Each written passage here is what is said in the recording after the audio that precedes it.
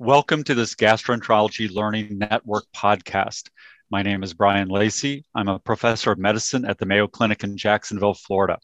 I am delighted to be speaking today to Dr. Ken Cook, professor of medicine in the Division of Gastroenterology at Wake Forest. Hello, everybody. Good to be here. Thank you for inviting me to this session. Welcome. We're so glad you're here. And also, in this kind of point-counterpoint conversation today, we're delighted to have Dr. David Kangemi, Assistant Professor of Medicine at Mayo Clinic, Jacksonville. Well, thank you for having me. I'm excited to participate in this, exciting, important podcast. Yeah, this is great, David. Thank you for doing this. So our topic today is one that affects everybody who practices in gastroenterology and also internists as well. And that's the overlap of gastroparesis and functional dyspepsia. Let's just kind of jump right on in. So Ken, again, thank you so much for joining this podcast today. Let's begin with you. How do you define gastroparesis and how common is it? We have to have a collection of symptoms, unexplained nausea, early satiety, there may be vomiting, and even some bloating. And then patients may have discomfort, even pain. And so it's those very nonspecific collection of symptoms that in addition, we have a delay in the rate of emptying of a standard test meal. The standard one is an egg beater's meal. And if that meal is delayed in the absence of a mechanical obstruction to the stomach, then that combination, we will say that makes the diagnosis of gastroparesis. And I think that's pretty standard over the last number of years. But gee whiz, when you say how common is it, what is the incidence, this still remains a problem. Some of the community-based, Mayo did a very nice job in Rochester looking at the incidence, and it's a kind of quite low there. Brian, my analogy might be my own practice, and every gastro who's listening probably has their own experience. And I see a lot of patients with unexplained nausea. And if I have 10 patients who have the symptoms that I just mentioned, and a normal endoscopy, we'll talk about this later, 2 or 3 will have delayed emptying. It's really hard to say, we know diabetics, have it more commonly, but gee, is it 20%? Is it 30% of them? Type 1s more than type 2s? There's a little more data there, but in the idiopathics and, post-surgicals, it's a tough question. And so that's about as far as I can take it. Maybe you have a better idea about that, but I think my own practice, I would wonder what the gastros that are listening, what they would come up with. But that's my practical kind of how common is it? No, that's a great answer. And I think just to add on to that, I think part of the problem is that many of these patients with these symptoms never undergo gastric emptying scans to get the definitive diagnosis. And so some studies have shown maybe 2 to 5 million US adult Americans, so pretty common. David, let's shift gears. So how do you define functional dyspepsia and how common do you think it is? First of all, functional dyspepsia is quite common, I would say, much more than gastroparesis. And I think most would estimate that functional dyspepsia occurs in about 10% of the population, maybe 6 to 10%. But there are some studies that uninvestigated dyspepsia can occur globally as high as 20%. So it's a pretty common disorder. As far as diagnosis goes, I think many of our listeners would know that we use the Rome criteria to diagnose functional GI disorders or disorders of brain-gut interaction. And so functional dyspepsia is clearly a functional GI disorder. And so according to the Rome 4 criteria, it's defined as one or more of the following symptoms. So bothersome postprandial fullness, early satiety, epigastric pain, or burning. Either one of those symptoms or multiple or even all those symptoms. And as with all functional GI disorders, there can be no evidence of any organic underlying cause. And there has to be some chronicity too. So the symptoms have to be present for onset of 6 months at least, and then present for the last 3 months. And then just to take it a little bit further, we know there are 2 subtypes of functional dyspepsia. One is the postprandial distress syndrome subtype, which is characterized by meal-related fullness or satiety. And these symptoms have to be present technically at least 3 days per week. And then there's the epigastric pain syndrome, which is characterized identify epigastric pain or burning. And these symptoms have to be present technically at least 1 day per week. And I think categorizing, though, not everyone fits nicely into one of those two categories. And some people actually have a mixed subtype, but sometimes categorizing patients into these subtypes can help when deciding treatment options. David, great. Thank you. And for our listeners, as you were hearing Dr. Kangemi's initial explanation of symptoms, a lot of overlap with gastroparesis, and we're going to come back to that in just a second. So Ken, you kind of touched on this, and you mentioned one or two etiologies of gastroparesis. You mentioned diabetes and, of course, this large idiopathic group, but kind of tell us some of the other more common causes that would help our listeners. For so long, you would hear my patient can't have gastroparesis because they don't have diabetes. And now we know maybe a third, at least in our consortium, our gastroparesis consortium, where we collect many of these patients, about a third of our patients are actually diabetic, type 1 and type 2. So certainly, if you see a diabetic with those symptoms, your radar is certainly up. But, still 40, 50% are going to be idiopathic. And then I think the next category is post-surgical. We now tout that fundoplication was the most common surgical cause of gastroparesis, probably when maybe the vagus gets inadvertently nicked. And in the idiopathic group, we really haven't cracked that nut. I still think of post-infectious, maybe collagen vascular diseases get mixed in there if you're looking for a cause. And by the way, I should say we always should be looking for a cause. You just don't accept that there's gastroparesis. You say, why is there gastroparesis? Why is this happening? Gee, then I say, well, you're an elderly person. Maybe there's some Parkinson's going along. A few people who've had bad pancreatitis in the past. It becomes many different ways to injure the neuromuscular wall of the stomach, let alone the autonomic nervous system. I should add, I even look for people with POTS. I'm seeing more people with POTS. How is that related? Once you get into this area, the number of folks with different diagnoses that show up with these symptoms, these nonspecific symptoms, and the late emptying is actually kind of an interesting differential diagnosis. So you got to think, in my mind, pretty broadly. And if it's idiopathic, don't just maybe kind of look for other things. I always get a TSH. I just want to know, are you hypothyroid? Could there be something slowing your stomach down even from a hormonal cause? So the big ones, of course, diabetes, the big category, idiopathic and post-surgical. But under that idiopathic, I think it behooves us to think about, can we get a more specific diagnosis? That's a great teaching point. Not just you have it, but why do you have it, and do a little bit of investigative work. And David, similarly, functional dyspepsia, we think of as a big category, but there are a lot of reasons why it can occur. At least in your experience, what are some of the more common reasons why people develop functional dyspepsia? I would start by saying that our understanding of functional dyspepsia is evolving. And I think we still don't quite understand functional dyspepsia entirely when it comes to an etiology standpoint. It's a complex disorder. It's diverse. Different factors are important for different individuals. So, for example, some individuals may have a genetic predisposition. There's more work that needs to be done in that area. But I think for many people, it's probably some sort of an environmental exposure, whether that's a medication, an infection being a big category, post-infectious, maybe tobacco use, psychological stressors. And I think when you're talking about infection, specifically H. pylori has been identified as a risk factor. I think most would accept that. And H. pylori is important in terms of the diagnostic or the workup and treatment for H. pylori.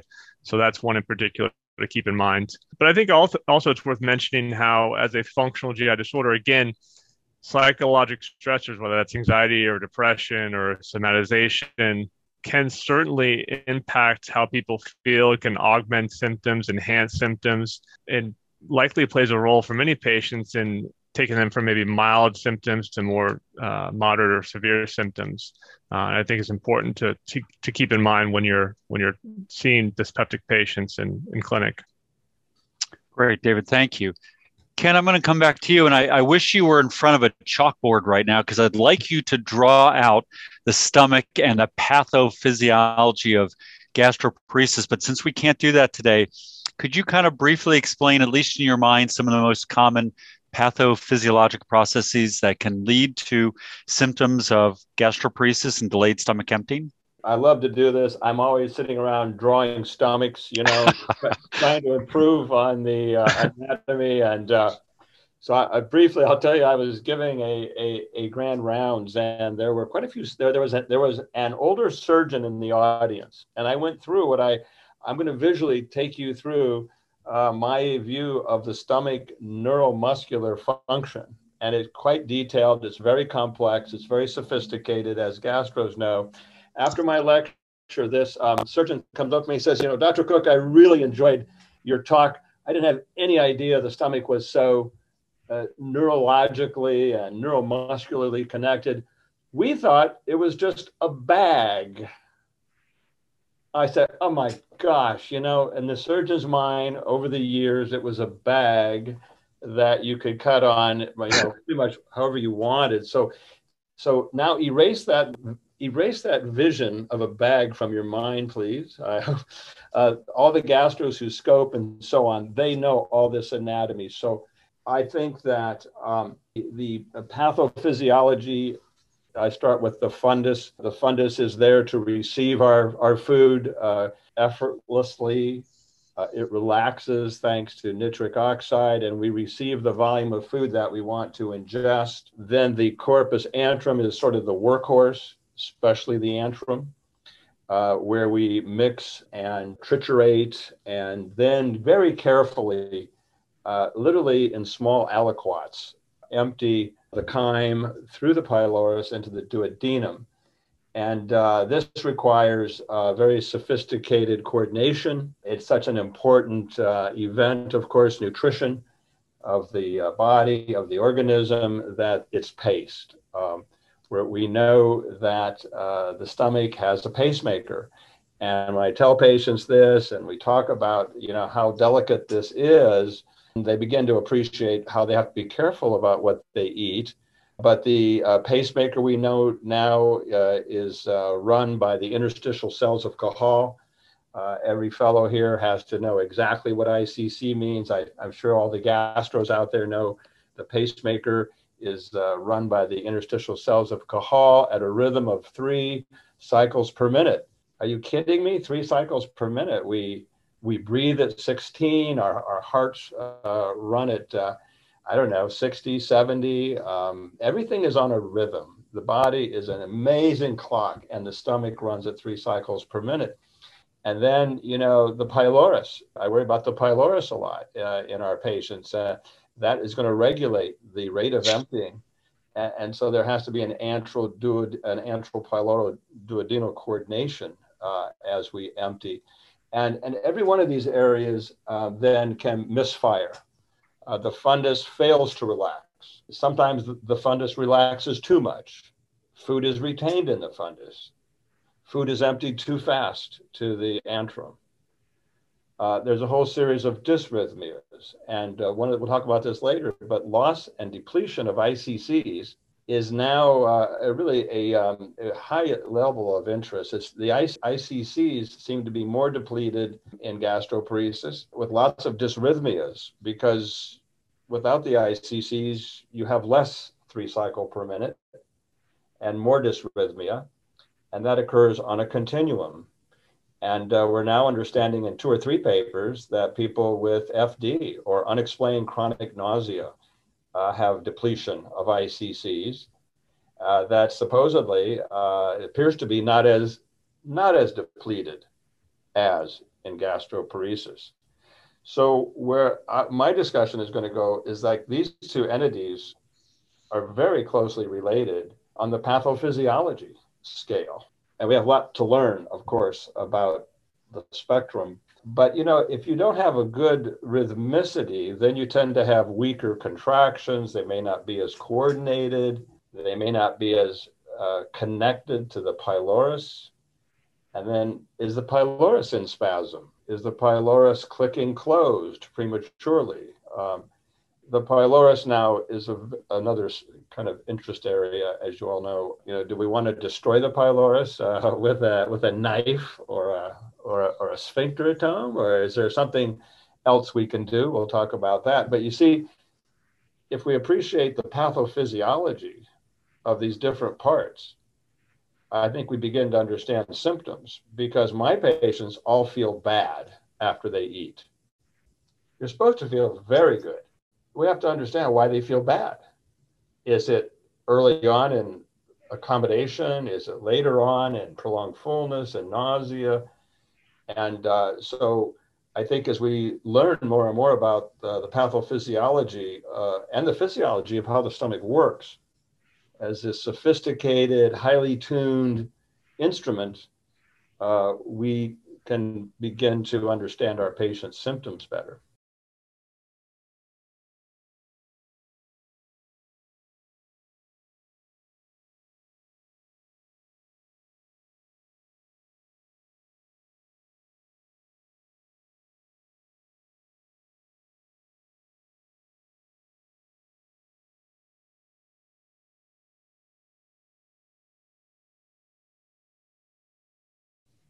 That was an amazing visual. So for all of our listeners, this exactly explains why we've all learned so much from Dr. Cook over the last 30 years and why he's contributed so much.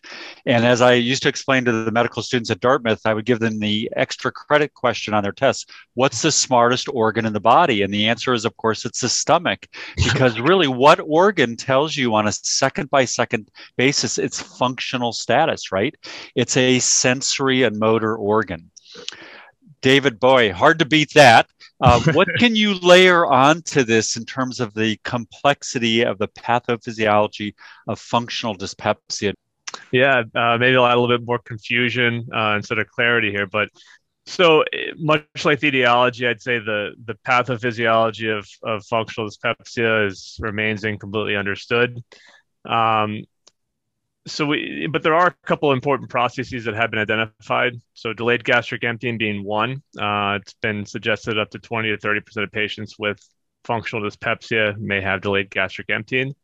And that point in particular always confused me as a medical trainee. Well, don't these patients have gastroparesis and have they delayed gastric emptying and symptoms? And I think most experts would agree that when we say delayed gastric emptying and talking about dyspeptics, we're talking about mild delays in gastric emptying. But and I think this gets into perhaps a later discussion about the overlap and now the whole idea that that functional dyspepsia and gastroparesis may actually be the same sort of gastric motor sensory disorder, and they just occur along a spectrum.